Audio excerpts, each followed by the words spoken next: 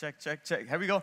Happy Labor Day weekend. Good to be in the house with you folks. If you have your Bibles, go ahead and open it up to Genesis chapter 37. That's where we're going to be tonight. Thank you so much for being here on a 3-day weekend. And as Jarek mentioned, we are kicking off a brand new series called Made for Greatness. And the whole premise behind this series is to put some faith into our lives and to remind us that we are made for greatness. God has uniquely hardwired greatness into all of our hearts. And throughout the next 4 weeks, what we want to do is unpack how we can tap into the greatness that God has already placed in all of our lives. And studies have shown that depression and anxiety are at an all-time high, meaning that the world that we're living in, maybe your current situation right now, you're feeling a little depressed and overwhelmed with everything that's going on. And in those moments where you feel overwhelmed and filled with anxiety, purpose can get easily thrown out the window. So our heart for the next few weeks is to remind us that we do have a God-given destiny and He has a purpose for our lives no matter what. So we're going to look and unpack the story of Joseph. And if you're Filipino, Joseph. And not New Testament Joseph, not Mary and Joseph, mother and father of Jesus. We're talking old school, Old Testament Joseph, Joseph with the Gucci coat. We're talking about that Joseph in the Old Testament. And to give you some background for this story, we have to let you know that Joseph was born into a blended family. His father, Jacob, had 4 baby mamas, 13 kids total, 12 boys, 1 girl. And if his life was a modern TV drama, it could be called The Real Housewives of Canaan, because of the drama of the situation that they were in. This was a blended family, a lot of mixing and mingling, but also a lot of drama within the family. And Jacob, Joseph's father, really loved Rachel, who was Joseph's mother, which means Joseph became the favorite kid out of all of the kids, all of the 13. How many of us here, you would consider yourself the favorite child? And everybody else who didn't raise their hand probably had animosity to the person who was labeled as the favorite child in the family. And so we're going to unpack really his life and pull out some lessons for us to realize the greatness that God has placed into all of our lives. So Genesis chapter 37, verses 3 to 8. We're only going to pack a few verses, but I want to encourage you on your own time to read the entire story. It's from Genesis chapter 37 all the way to 50. It might seem like a lot, but there's a lot in this story that we can apply to our lives. And so we're going to kind of do like a scenic drive pass over this story. But in your own time, I want to encourage you to get deeper into the Word and allow the Word to speak to you in your heart. So here we go. Genesis chapter 37, verses 3 to 8. It says this: Jacob loved Joseph more than any of his other children because Joseph had been born to him in his old age. So one day, Jacob had a special gift made for Joseph, a beautiful Gucci robe. But his brothers hated Joseph because their father loved him more than the rest of them. They couldn't say a kind word to him. How many of us resonate with that statement? There's people in your life that you have a difficult time saying a kind word to, but God is going to work that out of our hearts through His love. Verse 5, one night, Joseph had a dream, and when he told his brothers about it, here's the result: they hated him more than ever. Verse 6, listen to this dream, he said. We were out in the field tying up bundles of grain. Suddenly, my bundle stood up, and your bundles all gathered around and bowed low before mine. Verse 8, his brothers responded, so you think you'll be our king, do you? Do you actually think you'll reign over us? And they hated him all the more because of his dreams and the way he talked about them. I want to preach a message to us from the premise tonight: the reality of a dream. The reality of a dream. We all like dreams, but there's a reality to those dreams that you and I have to walk out in our lives. And so we're going to unpack really what that means for us. So join with me as we pray. God, we thank you so much for your word. We thank you for this truth. Lord, we thank you that one word from you can radically change us from the inside out, Lord. So that's what we're coming to you tonight for. We want to hear your word. We want to hear your voice. Speak to us in such a real and tangible way that would change us. So we posture ourselves to hear from you. Give us eyes to see, ears to hear, and a heart that is soft, open, and receptive of everything that you want to deposit into us tonight. In your beautiful name we pray. Amen and amen. The reality of a dream. I want you to think back to your childhood memories and the first thing that came up when someone asked you what you wanted to be when you grew up. Think about that. What was some of the things that came to your mind when someone would ask you, what do you want to be when you grew up? And for me, I don't know why I wanted to be this, but the first thing I remember wanting to be was a lawyer. I have no idea why. I just was like, oh, I want to be a lawyer. I don't know why. And then my next phase was I wanted to be a professional baseball player. Then I realized you actually have to be good at baseball, so I did the next best thing. If you can't do it, you either coach or you become a sports broadcaster. That was the dream for my life. I don't want to do it. I want to talk about people who are actually doing the dream that I wish I had in my life. And I know in heaven, God is going to give me athletic skill, but for now, you just deal with what you've been given, right? So that was my dream when I was young. What was your dream? I was looking this up, and I found some funny things that other kids wanted to be when they grew up. So go ahead and put this first picture up. I don't know if you see it, but on the top it says, I will never get married. And on the bottom of the picture says, this is the life. So this kid was living, his dream was to be single. And his dream is some of our current realities right now. I'm single. This is not a dream for us. But this kid knew something intuitively, whether he knew it or not. He knew that it was better to be single and happy than in a relationship and miserable. Come on, somebody. That is going to preach to someone's heart tonight who's in a miserable relationship. It's better for you to be single and happy than struggling in your current situation. That's not the message, but hey, if the shoe fits, go ahead and wear that. Next picture is this. What is the next one? So this is this kid. He puts on the top, when I was 3, I wanted to be a dad. When I was 4, I wanted to be a toy designer. When I was 5, I wanted to be a video game maker. Now that I'm 5.5, I know I want to be a ninja chef when I grow up. Here's the kicker for the ninja chef. You got to look at the work schedule. Monday through Thursday, chef. Friday, ninja. But he had the audacity to say, Saturday and Sunday, I'm going to rest. So when you're all night ninjaing, you got to rest on the weekends. And that's a message for us that we do need to incorporate rest into our lives. Last and not least, this is probably the dream that many of us want to have in our lives. Put this next and last picture up. When I grow up, I like to be Albert, a person who stays home and does nothing.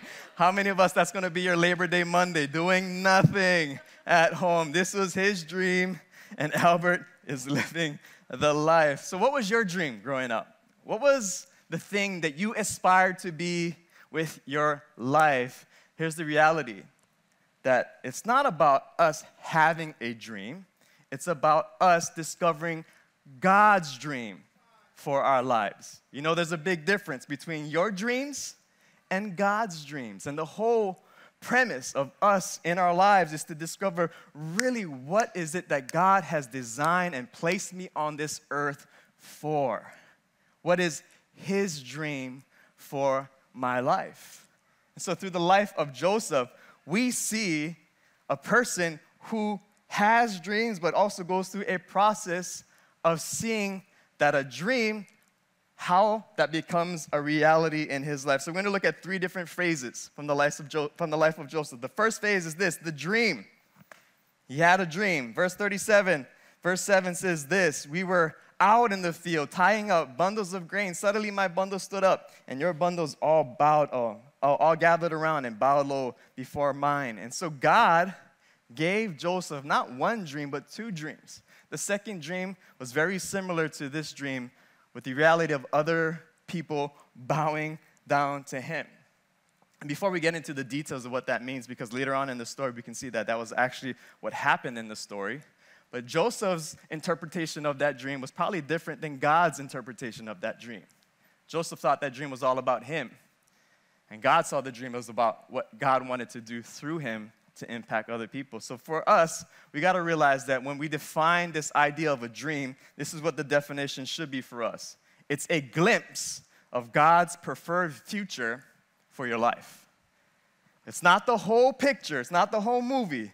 It's just one scene in the movie that God wants to give us faith for our future. It's His preferred future, not ours. Not our preference, not what we want. It's His preferred future for our lives. And the thing I love about God is in His love, He only gives us a snapshot. Why would God only do that and not show us the whole thing? Because if God really showed us the whole movie of our lives, you and I would probably be discouraged, realizing, I don't want to do that. I don't want to be that. So here's what God does. He gives us just a sneak peek that will kind of pique our interest to keep on trusting Him every step of the way. So God gave Joseph a dream, and God wants to give all of us a dream for our lives. God has a dream for your life. Turn to your neighbor and tell him this. God has a dream for your life. Go ahead and do that. God has a dream for our lives. We can see this in Jeremiah chapter 1, verse 5. It says this, I knew you before I formed you in your mother's womb, before you were born. I set you apart and appointed you as my prophet to the nations. The first thing that we see two things in this text. We see one, that formation of life begins in the womb. How many of us know right now that we're living in a society where they're trying to redefine when life begins? God defines it in His Word by saying it starts in the womb. Life forms in the womb. So formation happens in the womb, but here's what happens. God instills destiny before we were even born. Think about that. Before you were even a realization, God had a dream about you. Not only did He dream about you, He had a dream about what your life is going to look like. That's how amazing our God is. Before we even came to an existence, He was planning out the purposes that He had for you and I. So God gives us a dream. He wants us to fulfill that dream. So here's the takeaway for this first point. In the phase of a dream, it's this. God has a purpose for your life. Dream and purpose are synonymous. And two things about this purpose is this. One, we were made on purpose for a purpose. There are two important dates in our lives. The day that we were born and the day that we realize why we were born. Let me say that again. There's two dates. The day that you were born and the day that you come to a realization on why God placed you on this earth. What was your divine purpose? What was the plans that He had for us? We need to discover that so that we can walk out His preferred future for our lives. And so we don't just pursue our purpose, we pursue God who gives us our purpose. The more we pursue God with our lives by getting into His Word and discovering the potential that He's placed in all of us, we start to discover His purpose for us. But we don't go looking out for purpose. We go after God who then gives us the purpose. Purpose is a byproduct of us pursuing God. Second thing we learn is this. God's purpose is not about us. God's ultimate purpose for your life is not about you. It's about Him, and it's about Him using us to impact other people. So the purpose of a dream in its essence is to make a difference in the lives of others. There was a study between millennials and Gen Z. We can put up this graphic. And here's the top 3 things that this generation is aspiring to be, or they see as priorities. Here's the first thing, travel the world. Second thing, earn high salaries. Third thing, buy their own homes. Good luck in Hawaii, that's gonna be difficult. And here's the fourth thing, have a positive impact on society. And with the fifth last thing is this, start a family. So you just see, that might even be your dream and aspiration, that I want to just make the money, I want to go out and be Insta-famous, I want to have clout, I want to have a platform to do these things. Travel the world, make money, and then buy a home. So if you see that that's the dream that people are living in and the priorities that they're placing in their lives, here's what we're going to see when we compare it to God is this. One, that dream is too small. And that dream is also too self-centered. If we're making it all about us making money, not that money is wrong, not that traveling the world is wrong, not that buying a home is wrong. If we make that our ultimate priority in God's eyes, that is too small and it's too self-centered. It's just all about us and what we can do, what we should be doing with our lives. This aspiration, if we look on social media, everybody's kind of communicating this dream life that you and I want to have. And if we are not watching with our own eyes, as believers, we can fall into the same trap to make it all about us. and what we can accumulate and what we can follow. But I don't know about you. If I read the story of Joseph, I don't ever read a verse saying that him saying, I'm going to follow my dreams. How many of us know that that's kind of the common mantra in the society that we're living in today? Everybody's just encouraging one another. Just follow your dreams. I look at the life of Joseph, and I never read a verse that said Joseph followed his dreams. Here's what Joseph did follow. Joseph followed God, and as he was following God, the dream followed him. Come on, somebody. So we don't just follow after our dreams. Our dreams won't get us anywhere. We follow after God, and when we're pursuing God wholeheartedly, the dream that he has for us will follow us and overtake us and take us into the destiny that he has for our lives. I'm preaching really good. Maybe I got to go to this section right here and find some faith in the house tonight of people who really believe that God has a plan and purpose for our lives. So we don't pursue our dreams. We pursue after God. And many of us, we have a hard time realizing the difference between a fantasy and a dream.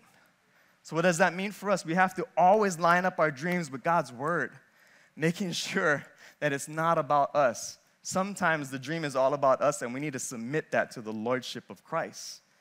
Because God's dream for us is not about status. It's always going to be about service. What can we do to serve him and to serve other people? He'll give you a platform, but the platform is just means for us serving other people. So first point is this: God has a purpose for our lives, and the purpose is not about us. The second scene we see, after God gives them a dream, we see the pit. Genesis 37:8 says this, and they hated him all the more because of his dreams and the way he talked about them. The first thing we got to realize is when God gives you a dream, not everyone is going to be happy for you when you get that dream. We think, oh man, people are going to rally around me, encourage me, jump on board, and be excited for what God has for my life. And you would think the closest people to you would be an encouragement for you. The reality is what we see with Joseph, his closest family was in exact opposition to the dream that God had for him. They were not happy about the dream. He already had animosity with them before the dream. As he shared the dream, which you can talk about having wisdom, they hated him even more. So we see their response to him as he shared the dream was this. Later on in the story, the brothers are out tending the father's flock, and Joseph was, the father's favorite child. And so Joseph's dad, Jacob, sends him out to go see what the brothers are doing, because Jacob knew that Joseph would tell him all the secrets about the brothers. There's a mantra in the street called snitches get stitches. And that's what we're going to see unfold in the life of Joseph. So he goes out there, and the story says that the brothers seen him from afar. How did they see him? Because the brother was rocking his Gucci coat in the summertime, sweating. There's some brothers on the west side wear sweaters, and it's 100 degrees out there with the gold chain. That's what Joseph was doing, walking in the Sahara Desert, hot, rocking the Gucci coat. And the brothers see him from afar, and they start plotting his death. We're going to kill this guy. And they're having conversation on how they're going to do that. One of the brothers says this, let's just throw him in this pit right here. So they see the pit. They're like, yeah, that's what we're going to do. So when Joseph came, that's exactly what they did. They took off the coat, and they threw him in the pit. So Joseph's now in the pit, and then the brothers are having another conversation. What should we do with him? One of the brothers noticed that there's Ishmaelite traders driving by, and he said this, instead of just leaving him to die, let's make some money off of him. Let's sell him as a slave to these Ishmaelite traders. And that's what they did. They just took the brother, sold him for 20 pieces of silver, and he's off his way to become a slave. Divine contradiction immediately happened after God gave him a dream. So for you and I, we have to realize that once God gives us a dream, we're going to face some immediate opposition in our lives. So two things that we see is, one, Joseph's dream got him into the pit. He didn't do anything wrong. He just had a dream given to him by God, and that got him into a pit. And how he handled that dream also got him into the pit.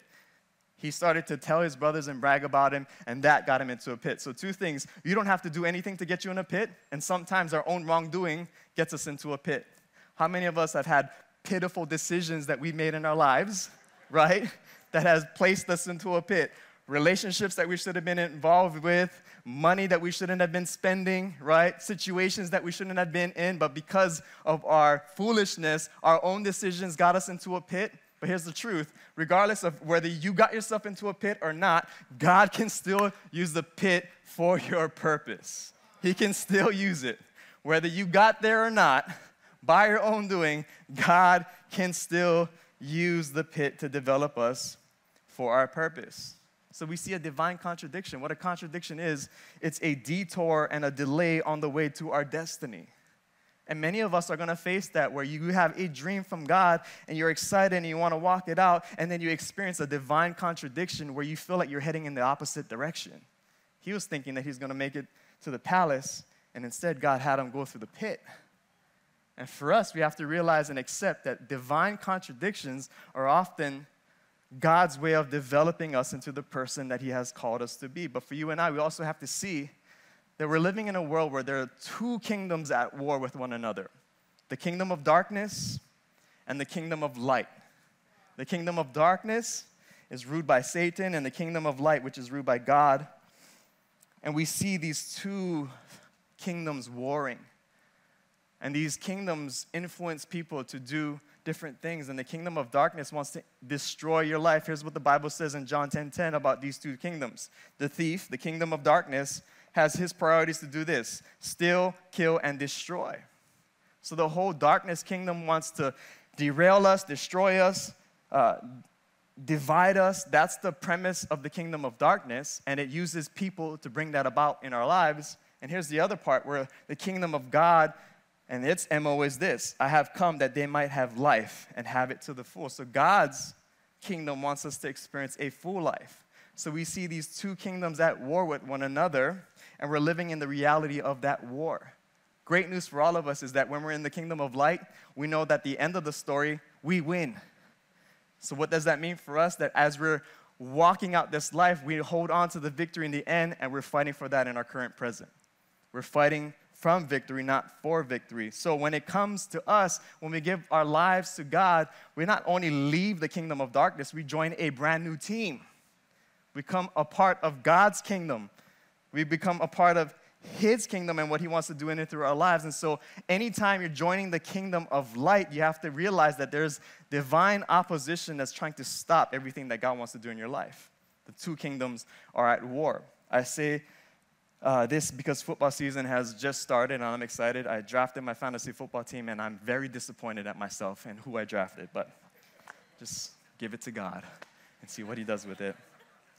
But we have to realize that if you're playing football, there's two teams going at it. You have offense and defense. Offense could be the kingdom of light, and defense would be the kingdom of darkness. But if you're on offense and you start running in the opposite direction, rather than running to your goal, you're running to the other end zone, you know what the defense is going to do? They're not going to go chasing after you. In fact, they're just going to keep encouraging, keep on running. You don't have to do anything. This guy is just doing the work for us. You know, he's just like making his own life. And sometimes we blame the devil for a lot of the poor decisions that we make. They're just actually encouraging us because we're what? Running in the opposite direction. But here's what happens. Once we make a decision that I'm running in the opposite direction, this is what repentance is. It's stop and turning 180 towards God. As soon as we make that decision to stop and pivot and head in this direction, you know what's going to happen? That's when we face the defense. That's when the opposition is going to hit us. Not when we're running in the opposite direction, the wrong way, but as soon as you make a decision to head in this direction, the first thing that you're going to face is the defense trying to stop you from heading in that direction. Why? Because they know that your destiny is that way, and they're going to do everything that they can to stop you and oppose you from reaching God's purpose for your life.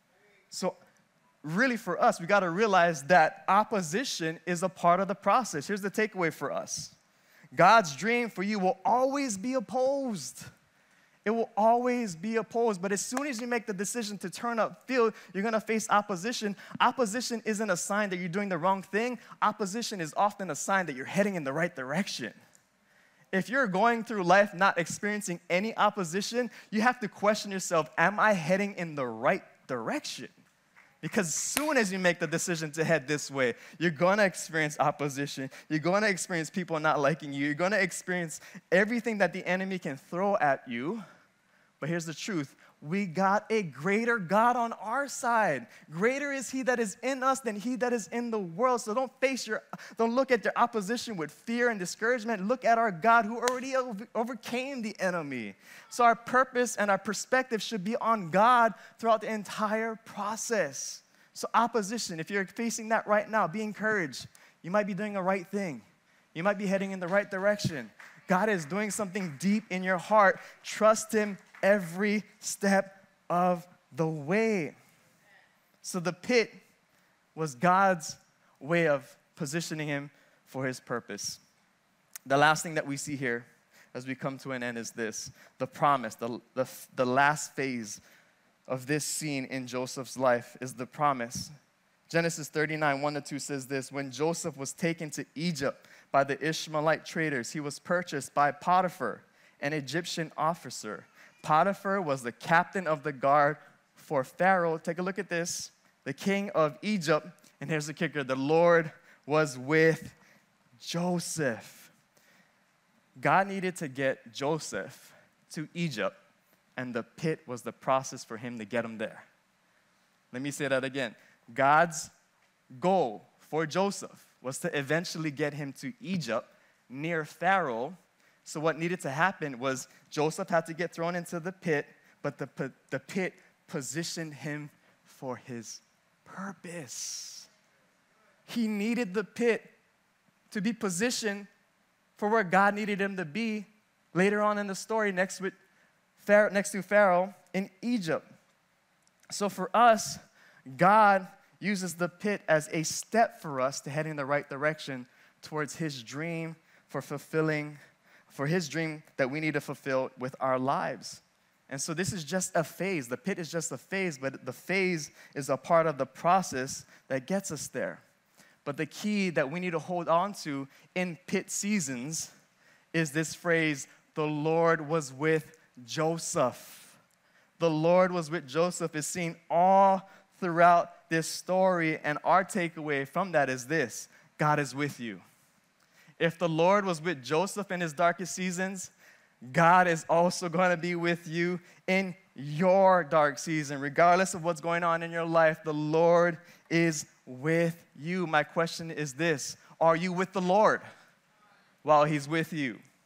It's not a question about God's presence being with you in your life. The real question is, am I with God while he's with me in my life? You know, God can be right next to you and you could be thinking about other things, preoccupied with so many other things. So we're not questioning whether God is with us. We also have to question, am I with God in this current situation and season of my life? Because there's a big difference between dreams and reality. I want to put this diagram up for us because it'll make so much sense for us. The dream and reality diagram. Here's what we think happens when God gives us a dream. We think that we just have a slow incline to the purposes that he has for us. We're just going to go on cruise control, just ride a little bike into our destiny. That's what we think. If we're honest, that's what we think. But here's the reality of that dream. That's just a dream. Here's the reality of that. The first thing you're going to experience, a pit with some rocks. And then you're going to experience all these challenges around the way. And along the way, you got birds, you got the cold, you got a tiger. I don't even know what the tiger is doing in there, but the tiger is going to be a part of your journey and development.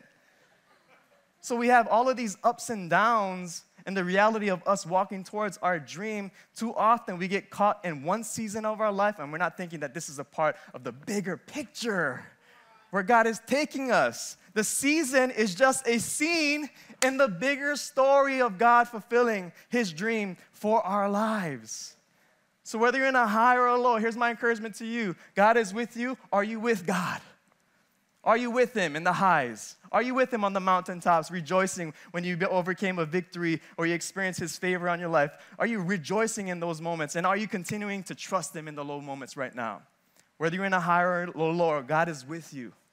He wants to be with you. And this is the process that all of us are going to have to face. when we're walking towards our destiny. Romans 8:28 says this, and we know that in all things God works for the good of those who love him, who have been called according to his purpose. Not all things that we go through in life will be good, but God can use it for good. God can use it for good. No matter what you're going through, God can use it for good. Here's the takeaway for tonight's opening volley in this series, Made for Greatness. It's this: God develops dreams in the dark room. God develops dreams in the dark room. Many of you were looking at this and wondering, what the heck are we doing here? But before we had camera phones, how many of us remember point-and-shoot cameras back in the day? How many of us remember this? Where you actually had to load film, and you had no opportunity to see what the picture looked like after you took it. This was like a complete guessing game. And right, so now we have the luxury where you can take 1,000 pictures and make sure that you got the right angle and do all the edits and stuff like that. But back in the day, how many of us remember you didn't have that luxury? You just had to pray, click and pray. You know what I mean? Just like, God, I just pray that this picture turns out well. And then you take the film in to get developed, and then you get back and you are excited. Why? Because you want to see the pictures that you took. How many of us remember these? This is archaic, but it's actually coming back, retroing, right? Point and shoot is as a new thing right now. And then what you're looking at all the pictures that you took. And you get the excitement of saying, wow, I didn't see that. I don't remember that picture. And then now what? These pictures start triggering memories, right, in your life. And you start to think about the actual time that you had that captured this moment. And this was really the process that you and I can apply to our lives when it comes to this message, because God's dream for us is like him snapping a picture into the future of what he has for us. And what he does is he takes us through a process of developing the film. This is the film of your life right here.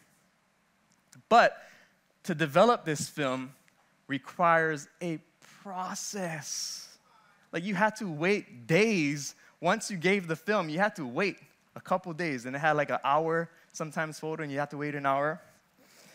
But I looked up and researched really what happens when we develop the film, and this thing is going to preach tonight's message so well. So the first thing that you need to do once you get the film, you've taken all the pictures already. In the process of developing this film, the first thing that you got to get into is a dark room. You got to get into the dark room. Why? Because the film is so sensitive to light, any unexposed light can ruin and damage the film. So the first thing you need to do is you take the film and you get into the dark room. How many of us remember dark seasons of your life where you don't even remember God feeling near? You know what I mean? Like, you've been worshiping and you're praying and you don't even remember feeling the presence of God anymore, and you feel like you're in a dark season where nothing is resonating with you anymore. You're trying your best to seek after God, but nothing is really like really comforting you in that season, and you're in a dark season of the soul. And God often has to put us in a dark room to what? Develop the film. You know what after they do the dark room? They start to pry open the container and unravel the film. Have you ever felt like your life was being pried open and that the deepest secrets of your life were being unraveled in front of other people to the point where you feel embarrassed? Where things that you were doing in private now became public, and you just feel so exposed. And you have to experience what it takes or what it means to have your life unraveled. But you have to unravel the film to do this. To get the film onto a reel. So you got to unravel it. And then once you unravel the film, you put the film on a reel. And then once you get it into a reel, here's what happens. You're going to have to add some chemicals to this. I looked up the chemicals. There are 3 chemicals. 2 of them are developer and a fixer. Come on, somebody. I'm reading this. I'm like, developing film is preaching the gospel to me. Here's what happens. You got to use those chemicals to agitate the film, to bring the picture to the surface of the film. The picture's already there. You need the agitation to bring it to life. How many of us know that God often uses people to develop our character, to agitate us in a certain way, to develop loving character, peace, patience, joy, all the fruits of the Spirit doesn't just get deposited into us, it gets developed in us. We need the chemicals to develop us. And you know what the chemicals God uses? People to fix our attitude, to develop our character, to develop the loving spirit that God has for us. We don't automatically just pray, God, just make me patient. And God just goes, here, my son, patience. Lord, thank you for the answer of prayers. God puts us in positions to be patient. And when we lean into His grace, patience is produced. So God uses people to develop and to fix us. And then after, you got to wash all of that off, and then what? Dry it out. You got to dry it out. And sometimes in spiritual walk, we go through dry seasons where you feel like you're just going through the motion. In those dry seasons, I encourage you this. Keep on showing up.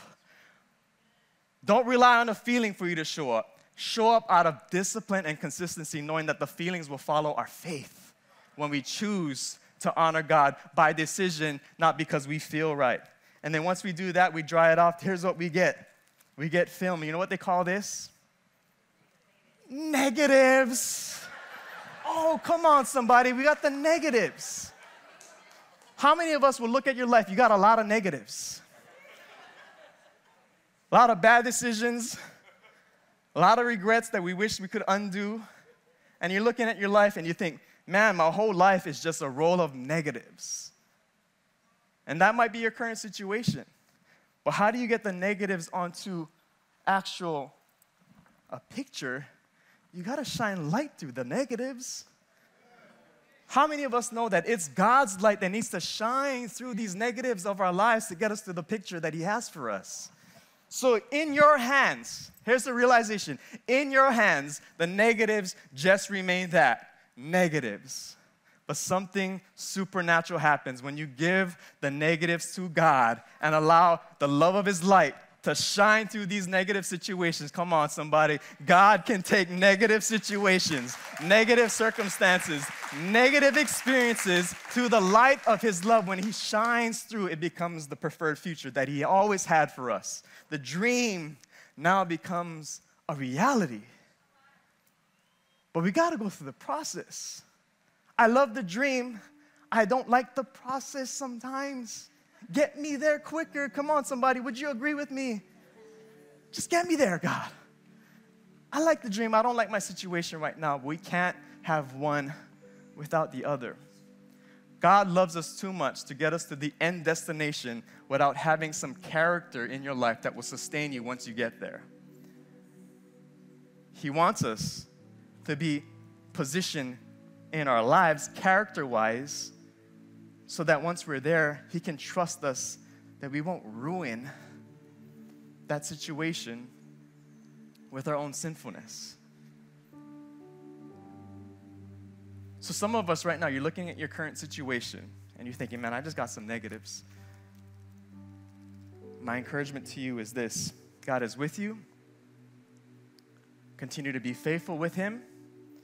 It's not about perfection, guys. Get perfection out the window. It's about just consistency and walking in humility, trusting Him with your life. When things make sense, keep on trusting Him. When things don't make sense, realize that that just is a season and it's a part of the bigger story of what God is trying to produce in and through us. So in the story that you and I are living in, we know that we serve an awesome God. He's so awesome. The fact that He would choose us to be a part of His grander story is an amazing thing. Don't let the enemy discourage you from the purposes that God has for you in your life. Some of us tonight, the enemy is just lying your ears off, and you've been so used to and rehearsing those lies over and over, you think that you have no purpose and destiny. That is a lie from the enemy. And tonight, I'm going to believe that God is going to set us free to silence the lies and to reveal His truth, that we are made on purpose for a purpose. He has a dream for all of us. And when we trust Him in the process, we will walk out his dream for our lives. So God, we thank you so much for who you are. Well, Lord, we thank you for what you're doing in us. God, let the light of your love shine in these areas of our hearts. We need you, God. We need you. Can't do this on our own.